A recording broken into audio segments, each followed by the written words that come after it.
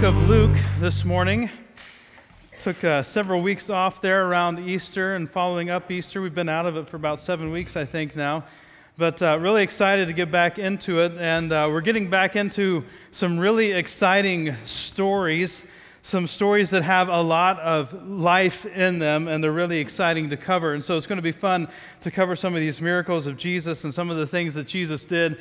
And that's where we are, Luke chapter 5, verse 12. And if you want to, you can open up your Bibles there and follow along. If you don't have a Bible, then you can follow along on the screen. We'll have a lot of stuff on the screen for you to follow along with. As well, you've got your bulletin where you can write down some notes and hopefully fill in some blanks and help these things sink in to your mind. This isn't just knowledge that we share on Sundays so that you can feel better about having gone to church on a Sunday morning, but we actually want this stuff to apply to our lives, that our lives would be changed because of what God is doing by listening and receiving His truth. So, that's what we're talking about this morning, Luke chapter 5, verse 12. But before we get into that, I want to ask you a question. Have you ever been through something and found yourself, as a result of going through this thing, you wonder, is God good?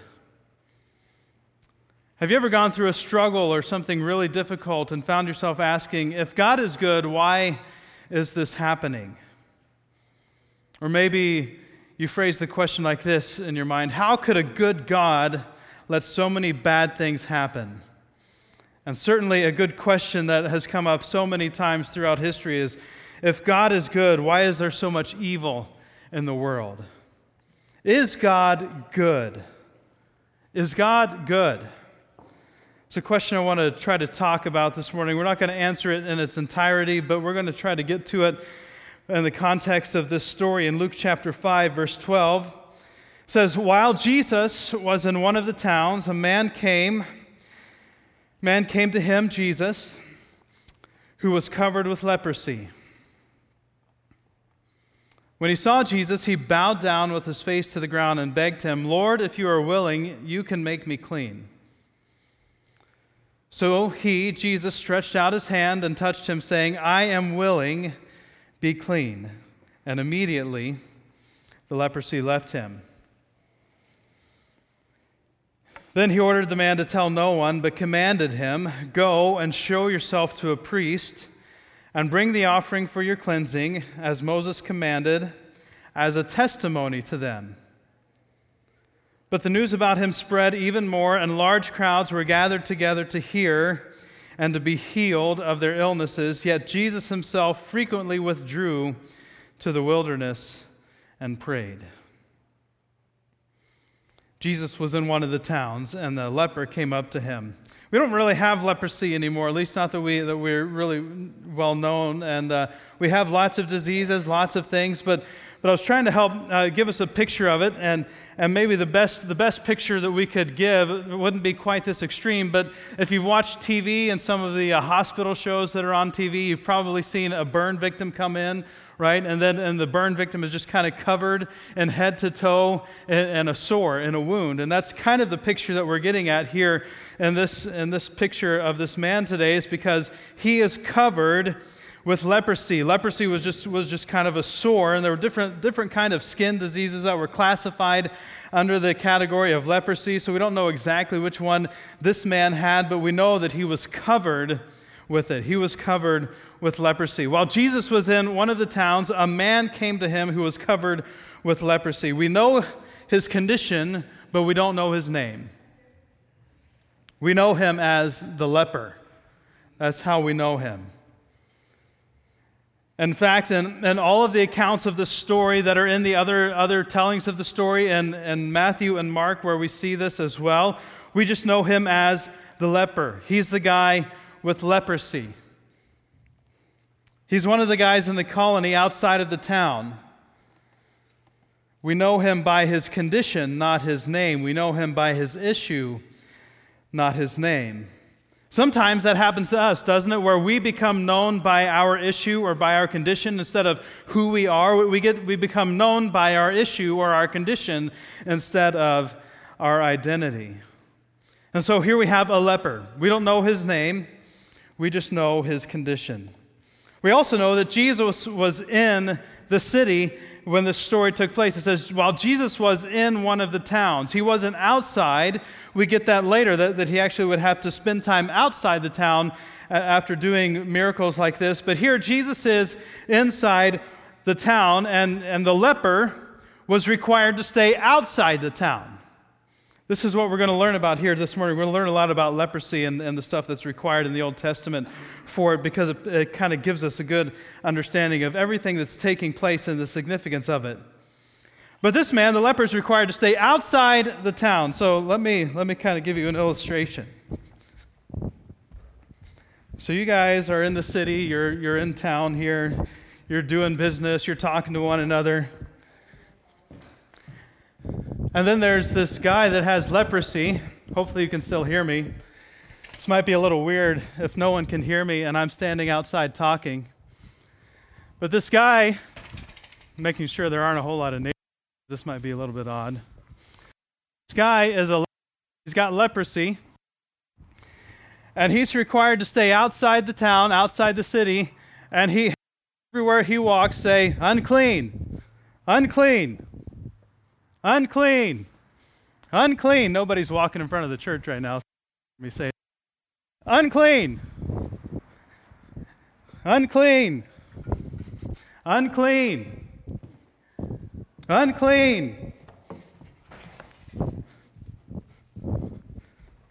unclean, unclean. See, I'm too close to some of you already. Unclean. And this guy's outside the town. Jesus is inside the city, right? He's outside, but Jesus is inside. And the man approached him. Well, let's look at what the Old Testament said was supposed to happen. Leviticus chapter 13, verse 45 says, "Now the leper on whom the sore is, his clothes shall be torn and his head bare." Now that's to make you stand out. You had to shave your head so that you could stand out and be seen. "And he shall cover his mustache and cry, 'Unclean, unclean.' He shall be unclean. All the days he has the sore, he shall be unclean. He is unclean, and he shall dwell alone. His dwelling shall be outside the camp." So this leper was required to stay outside of the city, outside of contact with people. And in fact, what we know from Jewish tradition is that he had to stay 6 feet away, 2 paces away from the closest person. So here's Shane, so let's do 2 paces. This is the closest he could be to any other human. Now, if the wind was blowing, it was 50 paces. 1, 2, 3, 4, 5, 6, 7, 8, 9, 10, 11, 12, 13, 14, 15, 16, 18, 19, 20. Outside, 2, 3, 4, 5, 6, 7, 8, 9, 10, 11, 12, 13.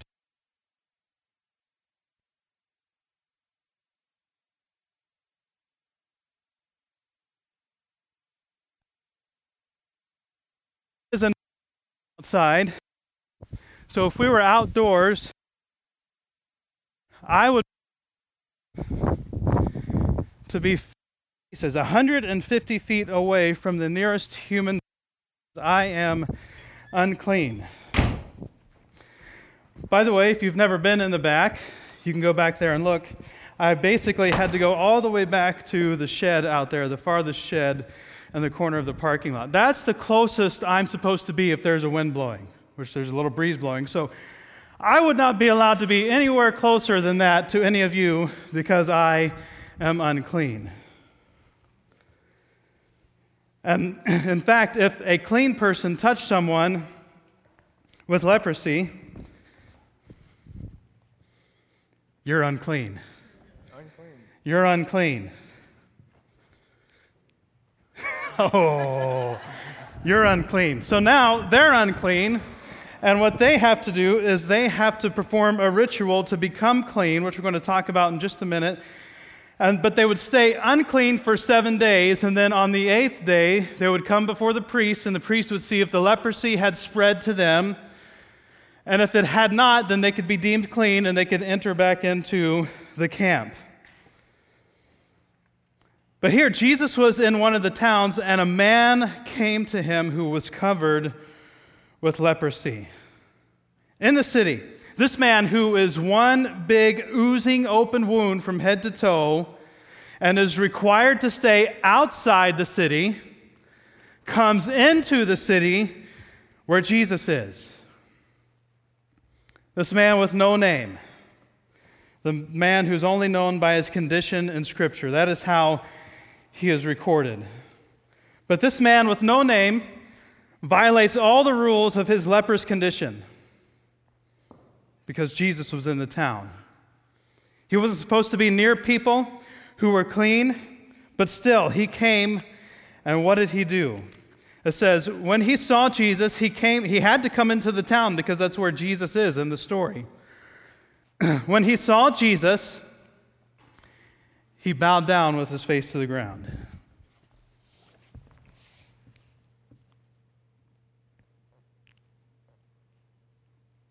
And what does he say? He says, Lord, if you are willing, you can make me clean. If you are willing, you can make me clean.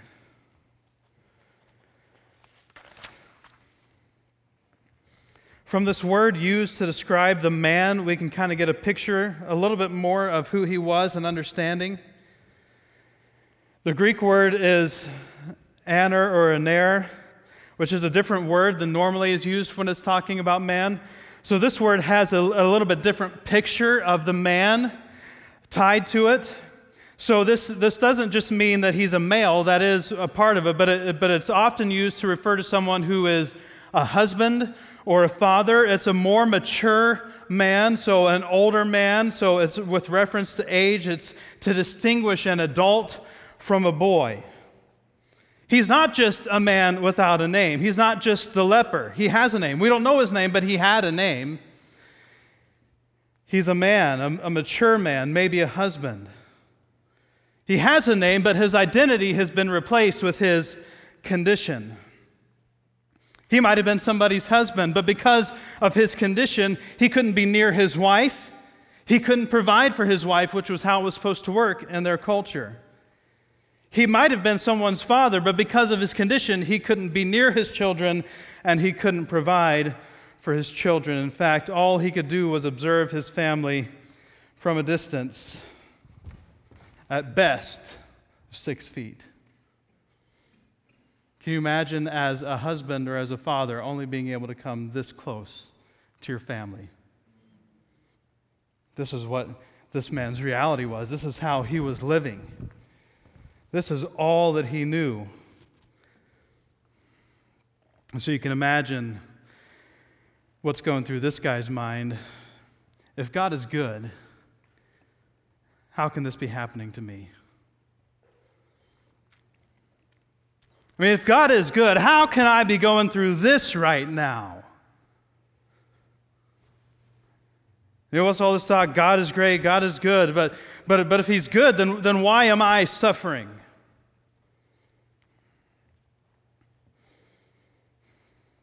And we get a picture of the man's desperation and the way he responded. He didn't care no more. I'm supposed to be outside the town, but I don't care about that no more. I'm supposed to keep my distance from all these other people, but I don't care about that no more neither. Have you ever gotten to that point in your life where you just don't care no more about any of that junk? You know what I'm talking about? It's like, okay, there's this thing in me that is broken, but I just don't care no more. He was so desperate that he was willing to break all of the rules just so he could get to Jesus. You ever been there? Maybe you haven't, but I know lots of us have. I don't care about the rules. I don't care about what people say I am and I'm not supposed to do. I think this might be a solution. And you can imagine how it went. He is in the leper colony outside of the city. He's on the outside of the town, right? He's not allowed to be inside. He's out there with all the other lepers who have skin diseases. And because of all the things that had been going on in the town, word had traveled outside the town to the leper colony, and they'd heard about what's going on. And there's this guy, Jesus. And this guy, Jesus, remember, he healed Peter's mother-in-law. She was sick, and then that night, they spent the whole night healing people. People from all over the town came to Jesus, and he healed them. He's cast out demons, and they've heard about that in this town. And there was the miracle with the fish in the boats that everyone has heard about. There's this guy, Jesus, and I've heard about him. And I haven't seen my family for who knows how long, probably years.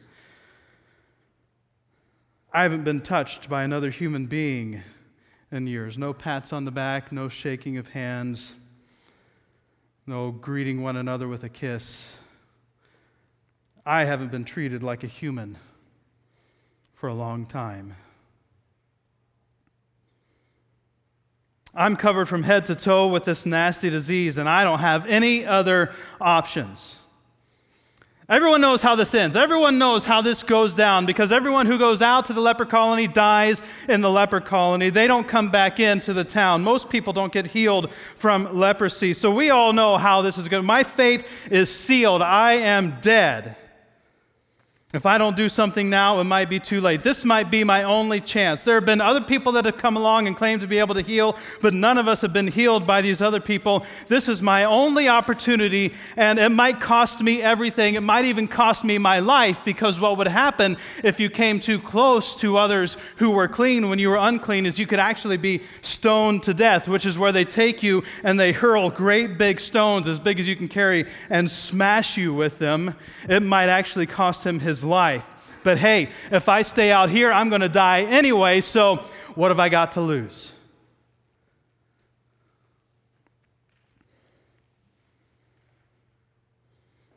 This man is ready for a change. He's ready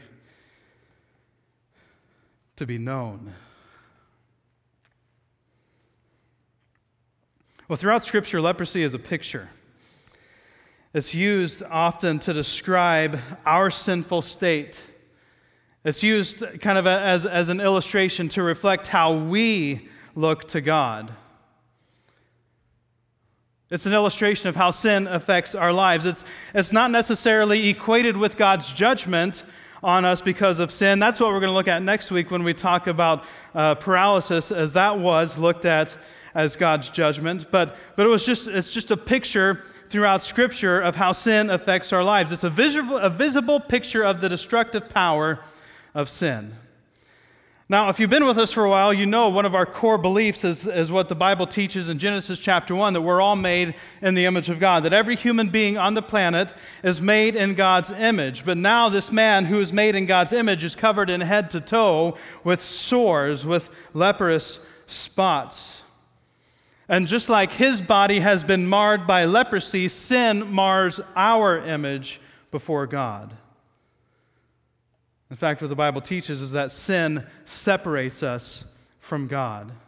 Sin puts a distance between us and God. So you can see that here with leprosy, that when you have leprosy, you can only come within 6 feet of someone. When you are a sinner, you are separated from God's presence. Psalm 5, verse 5 says, "The boastful shall not stand before your eyes. You hate all evildoers." Habakkuk 1:13 says, "You who are purer of purer eyes than to see evil and cannot look at wrong, why do you look idly at traitors and remain silent when the wicked swallows up the man more righteous than he?" In Revelation 21:27, at the very end, says, "Nothing unclean will ever enter it," talking about God's presence in eternity. "Nor anyone who does what is detestable or false, but only those who are written in the Lamb's book of life." Nothing unclean can enter into God's presence. And this man, though in visible form, is covered with leprosy. The condition of our hearts before God is the same as this man's physical condition. Sin separates us from God. Sin mars the image of God in us. What was this man's response? Well, let's go look at Peter's response back to kind of remind us when Peter was in the boat and Jesus performed this miracle where Peter was led to the fish, right? They'd been fishing all night and hadn't caught any fish. And then Jesus says, throw your nets over there. And they do, and they bring in a catch, much greater than they could deal with. And Peter's response, verse 8 of chapter 5 says, when Simon Peter saw it, he fell down at Jesus' knees, saying, go away from me, Lord, for I am a sinful man. When he was in the Lord's presence, when he was in the presence of God, he realized his condition. And that should sound familiar if you've been around church, maybe not, so let's go look it up. Isaiah chapter 6, verse 1 and 5 says, in the year that King Uzziah died, I saw the Lord high and exalted, seated on a throne, and the train of his robe filled the temple. So here Isaiah, in this specific year, saw the Lord high and exalted, seated on a throne, and the train of his robe filled the temple. It's a description of how glorious he was. And in verse 5, Isaiah's response, which sounds a whole lot like Peter's response, he says, woe to me! I am ruined, for I am a man of unclean lips, and I live among a people of unclean lips, and my eyes have seen the King, the Lord Almighty. And John actually clarifies for us in his gospel that the Lord that Isaiah saw, the Lord that Isaiah is speaking of, is actually Jesus. And when Isaiah saw Jesus, his response was, I am unclean. I'm a sinful man. Peter's words were I am especially wicked. I am stained with sin. And he says, go away from me, Lord. Get away from me, Jesus. They're out in the boat. Where's Jesus going to go? But he says, go away from me, Lord. You are too holy to be around a sinful worm like me. So here's this man covered in leprosy, the leper, Lee, we can call him for short. Isolated from all human contact, and Jesus is in town. And what does he do? He approaches Jesus. He risks his life. He puts everything on the line, and he comes, and what does he do? He falls to the ground before Jesus. With his face to the ground. It's a picture of groveling, of begging, of pleading. I'm calling it the position of submission. I'm unclean. I'm literally unclean. I'm as unclean as I could possibly be. And so here I come, Lord. And he starts with that same word that Peter eventually got to. Right? Peter, in his interaction with Jesus, he started off calling him Master, and then after he experienced who he really was, he called him Lord. And this man here starts with Lord. He's already believing in Jesus. He says, Lord. He comes to him in this position of submission, of complete surrender. And what does he say? He says, Lord, if you are willing, you can make me clean. You ever been there? Well, what does that mean? There is, you can make me clean. The word you can actually means power. He's saying, you have the power. You have the ability to make me clean. You are capable of making me clean. I've heard the stories. I know you can. Lord, you can make me clean, but will you? I know you can. I don't know if you will. I know you can. Are you willing? Here's the first principle that I think we can draw out of this text to apply to our lives today. It says, even if your life is covered from head to toe in the filth and stench of sin, humbly come to Jesus, and He will make you clean. Even if your life is covered from head to toe, like this man was covered head to toe and leper spots. If your life is covered from head to toe in the filth and stench of sin, humbly come to Jesus, and He will make you clean. So we know in our minds that God is great, and it's easy for a lot of people. In fact, a lot of people who would not call themselves believers would say that God is great, or at least they would, if they believe in God, they would say that God is powerful, right? We can see His power on display all around us. We can see His power on display right now at this very moment, how powerful God is, by looking simply at Hawaii and the volcano erupting, and the volcano is just undoing decades of work. Humans worked for decades to build these towns and neighborhoods. And in an instant, in a moment, we see how powerful God is, because this thing just bubbles up and destroys. Romans 1:20 says, "For since the creation of the world, God's invisible qualities, His eternal power and divine nature have been clearly seen, being understood from what has been made, so that people are without excuse." We can see God all around us. We see the power of God on display all around us. We know God is great. We know that He can. We just don't know if He will. We know God can heal. We just don't know if He will. We know God is great, but do we know that God is good? The leper calls Him Lord and says, "Will you make me clean?" He's in this position of humility. He's not demanding something of Jesus. He's not coming and saying, "You have to make me clean," which is maybe how a lot of us would approach that situation.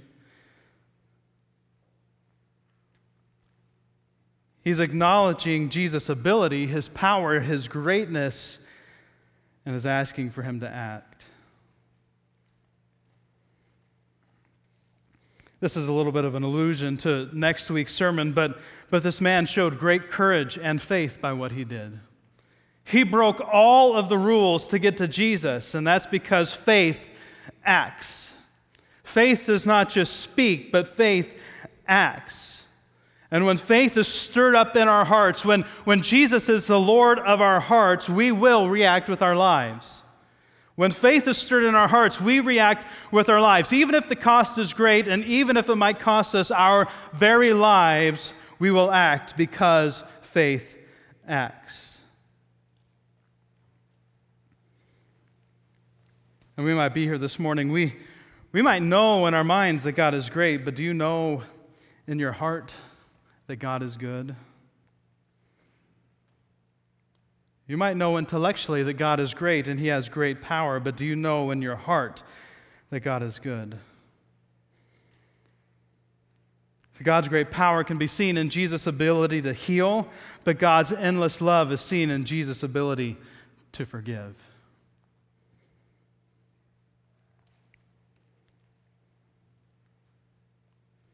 God is great. Do you know that God is good?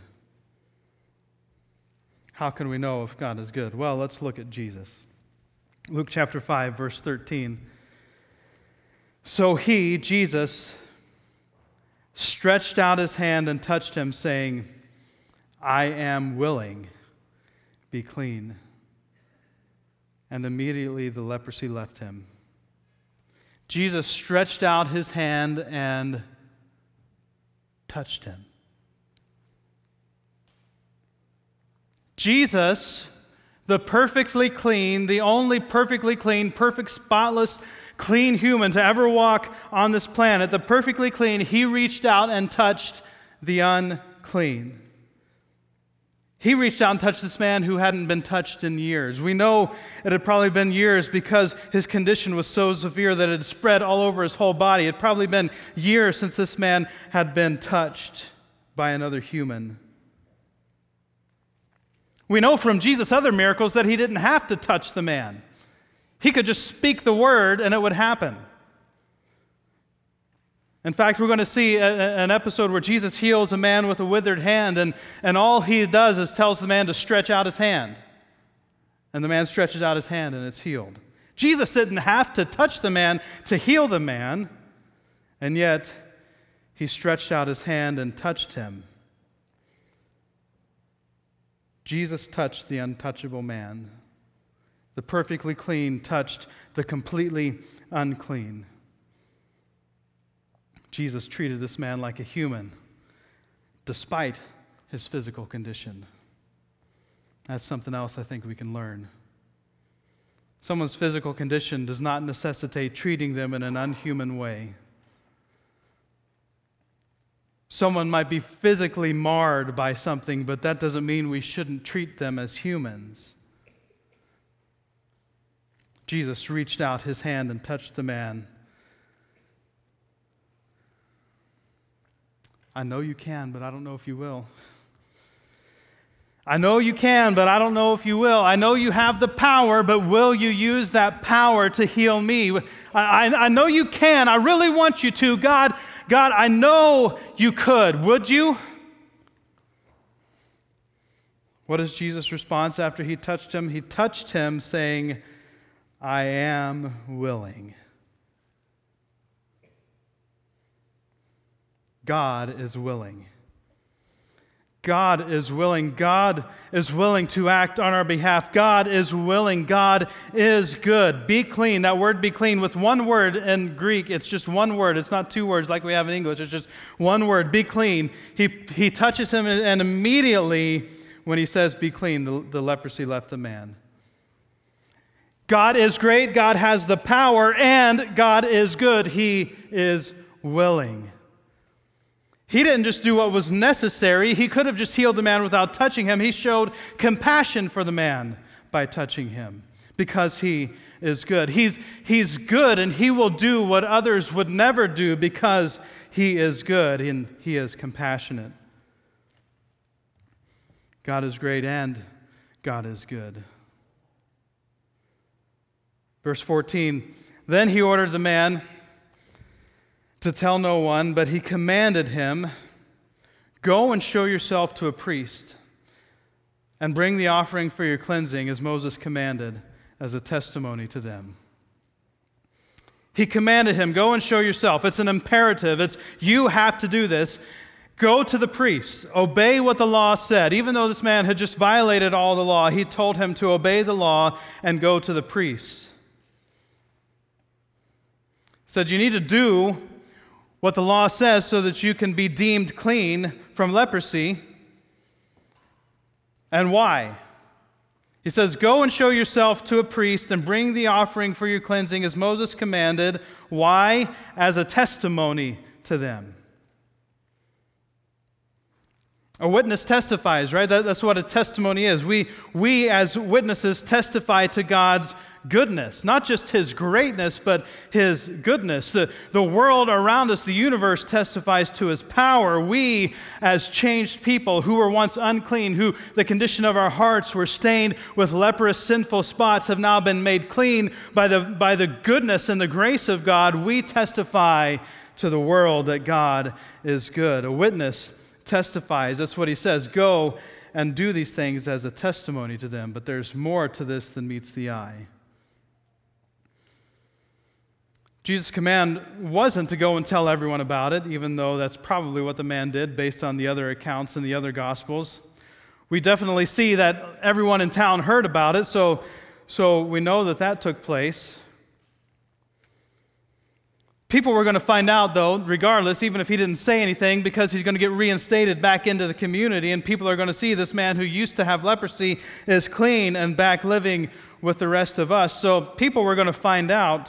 But his command wasn't to go and tell. His command wasn't to go and talk about it. Jesus' command was to go and do what is right by the law. This was the imperative that Jesus gave. This was, you have to do this command that Jesus said. Not the telling, but the doing. And what were the things he was supposed to do? He was supposed to show himself to the priest and bring the offering as commanded by Moses. Could it be that maybe Jesus is more interested in what we do than what we say? It's easy to talk. It's an entirely different thing to live. But why would Jesus tell him to go to the priest? Why would Jesus say to go to the priest? Well, for one, when Jesus makes you clean, you do what he says. When Jesus makes you clean, you respond, right? I used to be covered in leprous spots, and now all at once, because Jesus said one word, I'm clean. Okay, whatever you say, I'm going to do it. Kind of sounds like Peter, right? Because you say so, I will. John chapter 8, verse 31, to the Jews who had believed in him, Jesus said, if you hold to my teaching, you are really my disciples. Then you will know the truth, and the truth will set you free.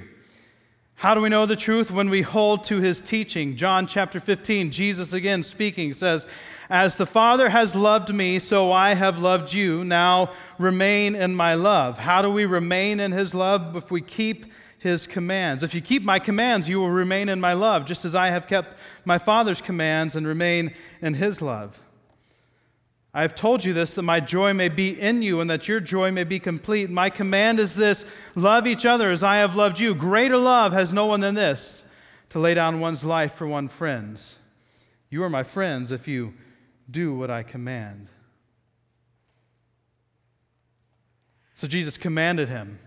But there's more to the story. He commanded him, that's the first word, but then he says, go and show yourself to the priest.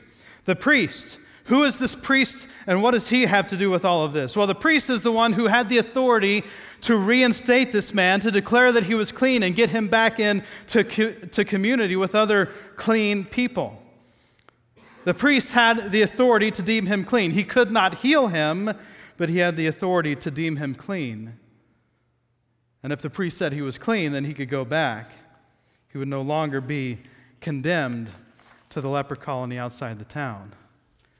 So that's why he had to go to the priest, but there's more to it than that. Jesus said to do this as a witness to the priest. Well, how is what he's doing a witness to the priest? What does that mean as a testimony to the priest? This is where things get really interesting, I think. I had to do a whole lot of extra research to figure this part out. But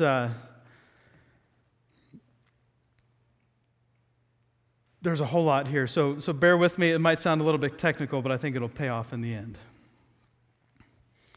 The priest knew the law, knew Moses' law, knew the commands. He knew all of the ceremonies. He knew all of the rituals.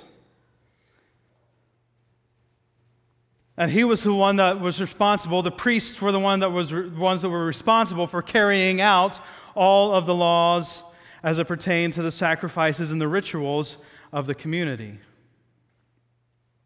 So the priest had the power to make him clean, but there was more to it than that, because the priest was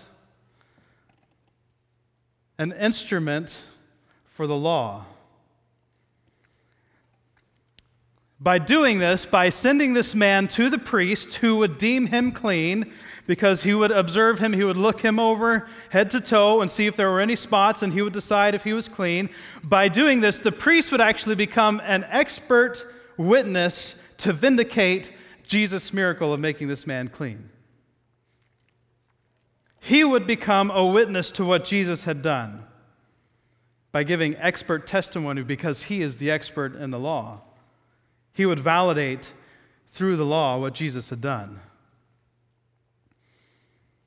And then he would perform this ritual, this sacrifice. Now, in fact, there's a lot more to the sacrificial part of becoming clean after you have had leprosy. This is just the first part of it, but this is all the time that we have. There's a lot more to it than this. So Leviticus chapter 14, verse 2, this is going to sound really weird. By the way, this is not PETA approved, so if you're hearing this and you're worried about the ethical treatment of animals, that wasn't so much a concern back in this time. So Leviticus chapter 14, verse 2 says, these are the regulations for any diseased person at the time of their ceremonial cleansing when they are brought to the priest. All right. So if you want to be clean, this is what you have to do. The priest is to go, outside the camp and examine them, which we have a violation of the law right there, right? Jesus said to go to the priest. The priest was supposed to come outside the camp. I don't know what to make of that.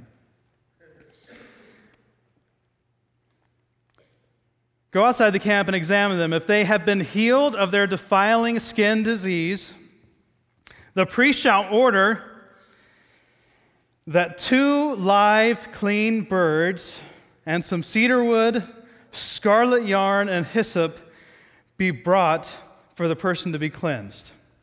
So 2 clean birds, a cedar board, right? Like a cedar fence board is probably what comes to mind for us. A cedar board, some scarlet yarn, and hyssop be brought for the person to be cleansed. Then the priest shall order that one of the birds be killed over fresh water, which they called living water, be killed over fresh water in a clay pot. So you kill the one bird. Sorry if that's gross for you. It's going to get worse. He is then to take the live bird. So you kill the one bird over the water and let its blood drain out into the water.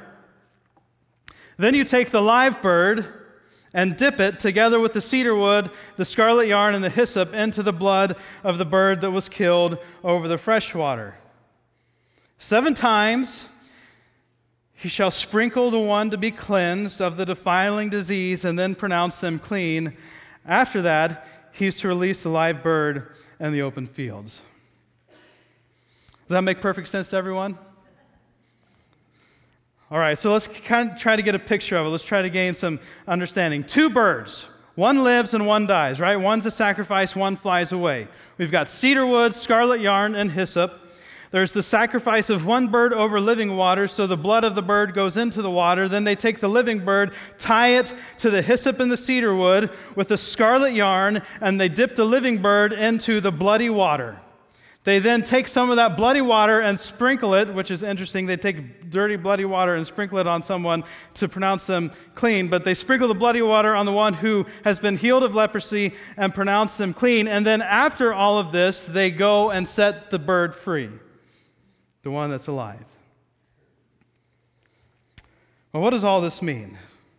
When we look at this, we get really a great picture of Jesus. We get a great picture of what it was Jesus would do to provide for our cleansing. There's this bird that dies and becomes the sacrifice. It literally gives its blood for the cleansing of the leper.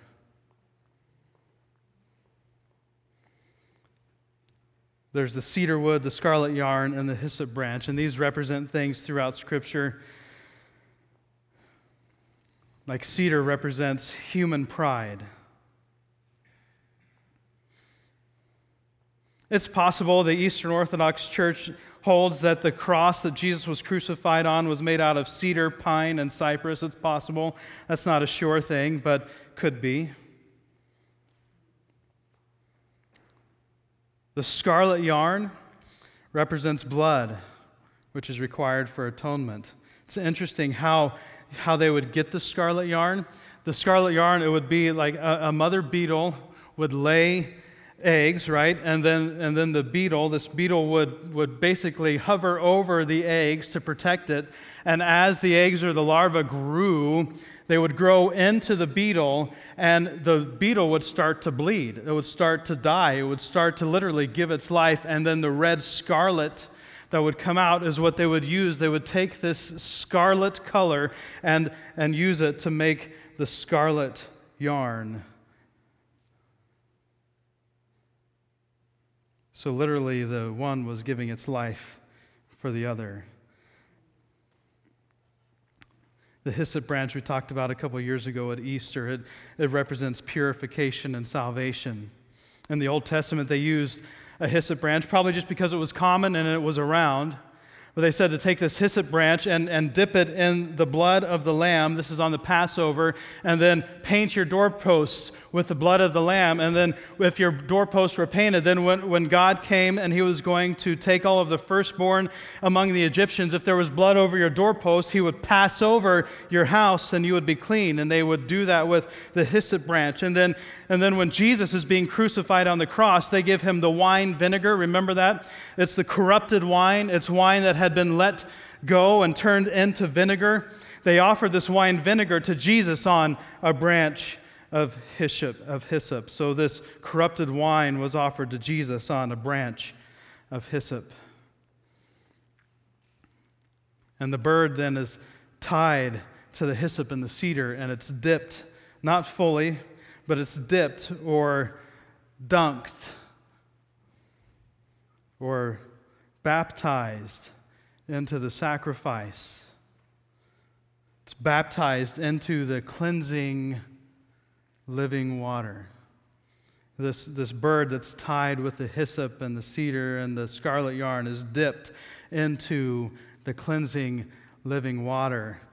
And then after the man has been made clean, it gets to fly free.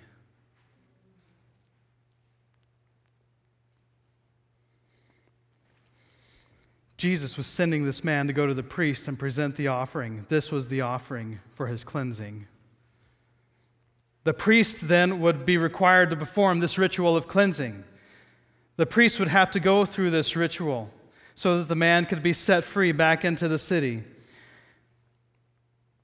And then shortly after this, Jesus would, with his own body, be crucified on a cross made of wood. He, the firstborn, that's one of the things about the scarlet yarn. I didn't mention that the scarlet yarn, the scarlet thread, was used in the Old Testament to mark the firstborn among twins.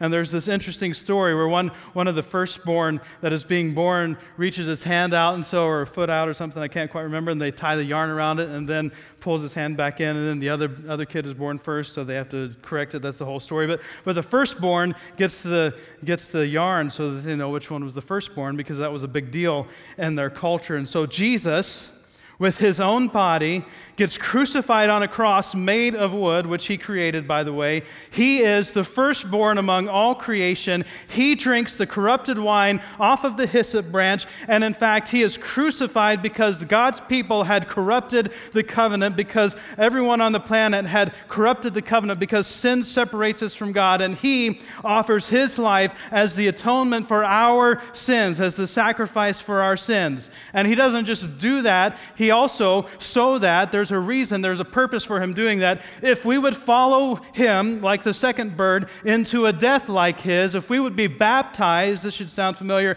into a death like his, that we can then receive a life like his, where he would ascend and be seated at the right hand of the Father, and we as a result would be set free from the law of sin and death. Go to the priest. Why? Because that priest is going to testify about me, and he doesn't even know it. See, because the law, the Old Testament law, pointed to Jesus Christ. As we read through the Old Testament, we see all of these pictures that are pointing to Jesus. They all pave the way for Jesus. And so he would go and he would himself testify that he was clean. The priest would vindicate the testimony. And actually, Moses' law, the law that God gave through the Lord, right, that God gave and told Moses, that the one that pointed to Jesus all along, that would testify to the Messiah, to who Jesus was. When Jesus makes you clean, you're really, really clean. And when Jesus makes you clean, you're set free. It's like that bird is set free. If you hold to my teaching, you are really my disciples. Then you will know the truth, and the truth will set you free. This is a picture of Christ's sacrifice, and it's a witness to the validity of Christ as the Messiah. Here are a couple of scriptures to help you understand this. Hebrews chapter 9, verse 11 through 15 says, "When Christ came as high priest of the good things that are now already here, he went through the greater and more perfect tabernacle than the one that existed and was built by human hands. He went through the greater and more perfect tabernacle that is not made with human hands, that is to say, it's not a part of this creation. So he went through something that exists outside of what we see built by human hands. He did not enter by the means of the blood of goats and calves, but he entered the most holy place once for all by his own blood, thus obtaining eternal redemption." The redemption that was offered in the Old Testament was always temporary. It didn't last. They had to keep offering sacrifices over and over again, but this was permanent. It was eternal. And so it says that in verse 13, "The blood of goats and bulls and the ashes of a heifer sprinkled." By the way, the ashes of a heifer sprinkled also uses the same hyssop and cedar wood and scarlet yarn and birds, or I don't think about the birds, but it's the hyssop branch and the cedar and the yarn as a part of that sacrifice as well. So the blood of goats and bulls and the ashes of a heifer sprinkled on those who are ceremonially unclean sanctify them so that they are outwardly clean. How much more then will the blood of Christ, who through the eternal Spirit offered himself unblemished to God, how much more will the blood of Christ cleanse our consciences from acts that lead to death, so that we may serve the living God? How much more will the blood of Christ? This man was pronounced clean because of the sacrifice of the bird, but how much more will the blood of Christ make our consciences clean from the acts that lead to death? It will cleanse our hearts from the leprous conditions of our sin-marred hearts so that we can serve the living God. And he finishes this out. For this reason, because of this, Christ is the mediator of a new covenant, which we're going to celebrate in just a minute, of a new covenant, that those who are called may receive the promised eternal inheritance, now that he has died as a ransom to set them free from the sins committed under the first covenant. Christ died to set us free. The picture for us is that bird being set free, flying away. Christ died to set us free, to cleanse our consciences from acts that lead to death so that we can serve the living God. We have been set free to serve. We've been set free to serve the living God. We've been set free to come before God and assume the position of submission and say, I am yours, do with me as you please. You have made me clean. I am your servant from this point forward. I no longer live to please myself. I am yours to do with as you please. You have set me free. Send me now off to live out that freedom in a way that best serves your kingdom purposes. This is the position that we have been given as a gift to God. We are now supposed to use our life as a living witness to testify to the freedom that we've received in Christ. Are we?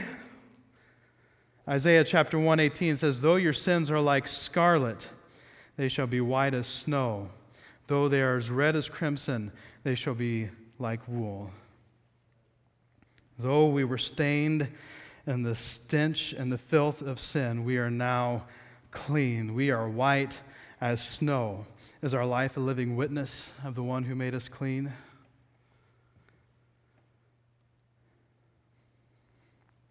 See, when you've been unclean and you've been made clean, you kind of get overwhelmed with the goodness of God.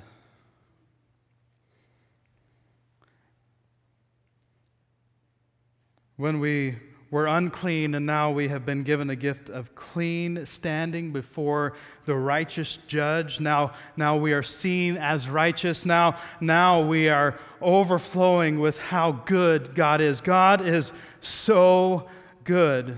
And these questions that we started with, all of a sudden, they start to come into perspective. We start to find some understanding to them. If God is good, why is there so much evil in the world? Well, the reason there's so much evil in the world is because the hearts of people are consumed with themselves, because we rebelled against God back at the beginning in the garden, and the whole of creation is cursed as a result of our rebellion against God. So yes, God is good, but we are after our own pursuits in this world, so there's a lot of evil in this world. Why is there so much evil? Because our hearts are consumed with ourselves. See, God is good, but His goodness is not for the benefit of my selfish heart. His goodness is not for the benefit of my selfishness. Often when we come to God and we're praying to God and we're saying, God, we need you to do something. I know you can, but will you do this? We start to become the predictors of how God should act, and we start to impose on Him our expectations of how He should respond to our situation. But God's goodness is not for the benefit of my selfish heart. Oftentimes, I've learned in my life that God's good is different than my good. And if God had done what I thought was good at the time, I would not have been blessed like God wanted me to be blessed. Romans 8:28 says, we know that in all things, the good things, the bad things, the in-between things, in all things, God works for the good of those who love Him, who have been called according to His purpose. Are we called according to His purpose, or are we trying to get God to act according to our own purpose? If we're called according to His purpose, we have the promise and the assurance that God is for us. We see in verse 31, God is for us, and nothing can stand against us. If God is for us, And if God is for us, if our hearts are called according to His purpose and God is for us, then we know that in all things, no matter what the valley is that we're walking through at this very moment in our lives, no matter how difficult the situation is that we are trudging through, no matter how hard the through is, that the through is that we're walking, even though I walk through the valley of the shadow of death, no matter how difficult the through is, God is for me, and I know that He's going to work all of this out for the good, because God is good. He's not just great. God is for us, not against us. God is most definitely good. If you're not sure of that, let me just show you a few scriptures, one of which we heard last week in our sharing time, which was a great experience. Loved hearing all of the testimonies and the stories of how God is working in our body. It was a great day, but Psalm 34:8 says, "Taste and see that the Lord is good. Blessed is the one who takes refuge in Him." Psalm 31, verse 19 and 20, "How abundant are the good things that you have stored up for those who fear you." God's goodness is in abundance. It's not in shortage, it is in abundance. How abundant are the good things that you have stored up for those who fear you, for those who are in the position of submission. How abundant are His good things for us that you bestow in the sight of all on those who take refuge in you. In the shelter of your presence, you hide them from all human intrigues. You keep them safe in your dwelling from accusing tongues. Psalm 84:11, "For the Lord God is a sun and shield. The Lord bestows favor and honor. No good thing does He withhold from those whose walk is blameless." Are we in a position of submission? Because if we are, the Lord is good. James chapter 1, verse 17, "Every good and perfect gift is from above, coming down from the Father of heavenly lights, who does not change like the shifting shadows." This world will constantly try to lure us away, and it's constantly changing and shifting, and the shadows of it are alluring. But God is good, and He does not change like the world around us, and every good and perfect gift in our lives comes down from Him. Psalm 107, verse 1 says, "Give thanks to the Lord, for He is good. His love endures forever." God's goodness is not a temporary quality that God has. It is an eternal part of His nature. God is good. His love endures forever. God is most definitely good. The only way to know in our hearts that God is good is to come before Him humbly and worship at His feet. We have to take this position of submission and let God be the God of all of us, especially the God of our hearts. You might have in your mind agreed with a lot of what I've said this morning, but is God the God of your heart? Has God gotten all the way down to the deepest part of who you are, where your motives, your affections, and your desires are now changed before God, and all of your attention and affection is put on the one who has been so good to you, who has cleansed your heart of all of its sinful diseases, and is your heart overwhelmed with gratitude that this God would do such a great thing for me? Are we obsessed with God? Are we loving God with all of our hearts, or are we trying to save back part of our hearts for ourselves? God is great, and God is good. Would you stand?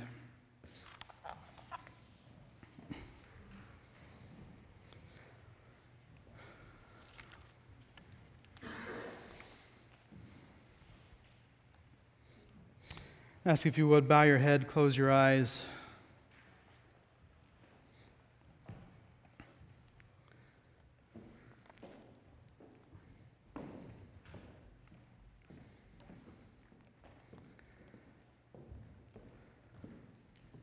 If you would, I'd like you to think with me.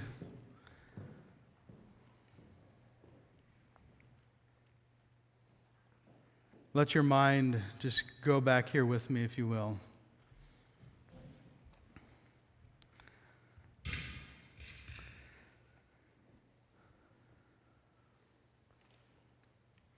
Go back to the night that Jesus was betrayed.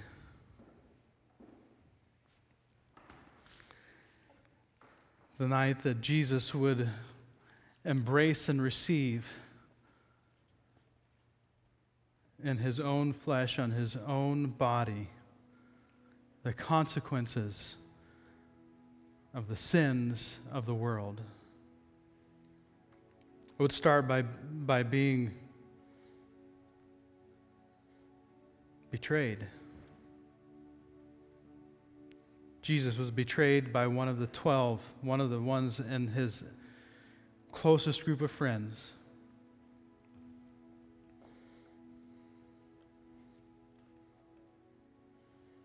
He would endure 5 or 6 different trials throughout the course of the night. He would be questioned tirelessly.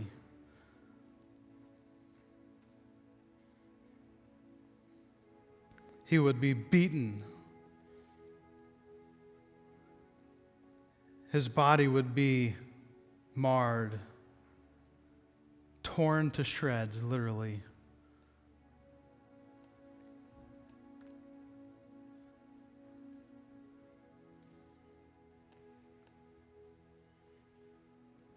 They would mock him, they would spit on him, they would hurl insults at him.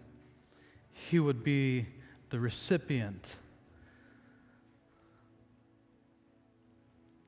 of the sinful state of the hearts of man. Not only would he receive that in the form of insults, but he would literally put it on as he would carry his cross, as he would be nailed to that cross, and as he would be exposed, naked and ashamed, to be mocked by all who passed by. He would literally put on our sin. God made him who knew no sin to become sin for us. Jesus would literally be clothed in the sinful flesh of humanity.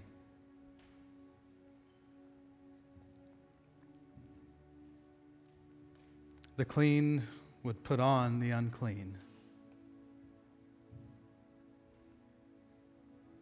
Not because anyone forced him, but he did it of his own will, of his own choosing. He put on the stench and filth of my sin.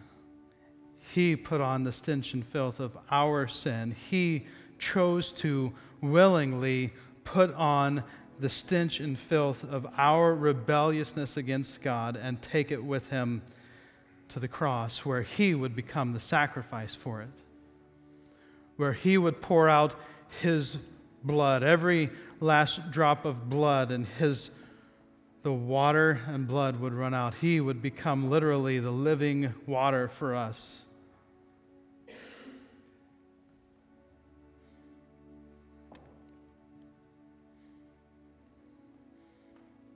And as he hung on that cross, still forgiveness was on his mind. He was still about the work of the Father while he was going through the valley of the shadow of death.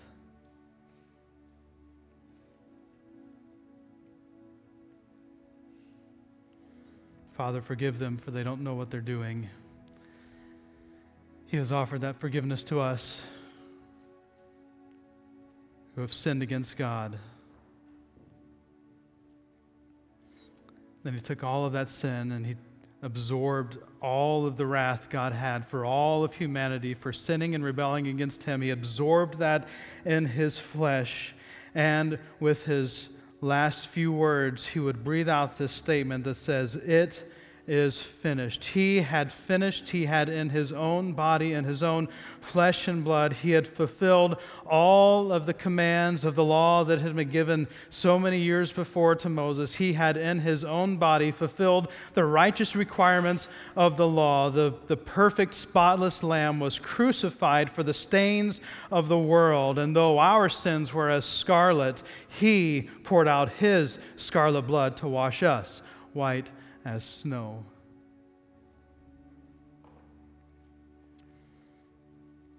Is God good? Just look at what God did for you. God is most definitely good.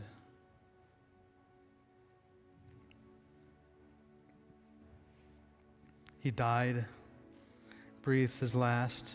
A few days later, he rose from the dead. He conquered death, hell, and the grave. Sin no longer has a hold on him. Death no longer has a hold on him. And through this death and resurrection, he gives us the opportunity to enter into a life like his if we enter into a death like his. If we follow him into his death, if we die to who we were, die to our selfish pursuits, die to our attempts to make God our servant, and we become his servant. And if we die to who we were before Christ, and now we are buried with him through baptism and then raised to new life in Christ, just like Christ was raised and resurrected from the dead, we too become new life, continual resurrection life rising up within us. We become the resurrection as a gift of God, the free gift of God. We receive the resurrection in us as a gift from God. He has done this for us because he is good.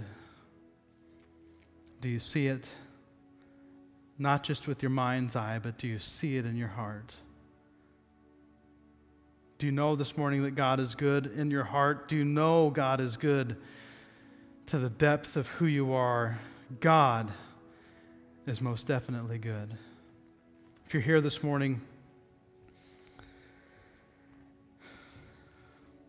and you would say, I've been trying to make God do my thing. I've been trying to make God live according to my purposes. I've been trying to get God to do what I want God to do, not coming to him in the position of submission. If you are here this morning and you say, I'm ready to submit, I'm ready to surrender, I'm ready to give it all so that I can receive all of the goodness that God has for me. If you're here and you're ready to walk from death to life, maybe you've been alive before and you just kind of drifted back into old habits and patterns, but you're ready to step back into the light, back into the life that God has for you, this good life that he has. If you're here and you're ready to say, I know God works for the good for those that are called according to his purposes, and I want to stand here this morning and be called according to his purpose for my life. If that is you, would you raise your hand right now? Yeah. You can put your hands down. Heavenly Father, thank you for those hands that were raised, those hands that want to say, I want to be called according to his purpose. Not my purpose, his purpose. Not my will, but his will. Not my desires, but his desires. Not my longings, but his longings. Those who have raised their hands and say, I'm ready to take that step again today, that I want to put my faith in the one who created faith. I want to put my faith in the one who is good and desires good for me, who's walking with me through every moment of my life. I thank you that they've raised their hands and wanted to take that step. Now, Father, I pray in this moment that you would fill them with the promised Holy Spirit, the one guaranteeing our inheritance in the kingdom of God, the one you promised to send. I pray that you would fill them with that resurrection power of the Spirit of Christ, that they may be able to walk out of this place and be overflowing with the goodness of God, and that the lives that they lead outside of here from this moment forward would be pouring out God's goodness because they are so grateful for how good God is. I pray, Father, for all of us as we have stepped into this marvelous light, this light that illuminates all the things in our hearts that you don't want there. I thank you that as you have called us out of the darkness and into the light, let us be the people who live our lives as a witness to God's goodness. Not just as a witness to his power, but as a witness to his goodness, that God is good. He is willing to reach out and touch the unclean. Let us be willing to reach out and touch anyone who comes across our path, that we may show compassion and your kindness to them. Father, let us be the kind of people that love without condition, without expectation of return, that we just love because we have been so greatly loved, that your love is pouring and welling up within us like a spring of life, an eternal spring of living water that has filled our souls with the goodness of God, and it flows up out of our hearts into our lives, and we cannot help but live out what God has given us because we are so overwhelmed, so consumed, so full of the love of God that we cannot help but spill out the love of God on the world around us. And Father, let us go as your people and live and boldly shine as witnesses to the world that does not believe, that they may see God is great and God is good. In Jesus' name.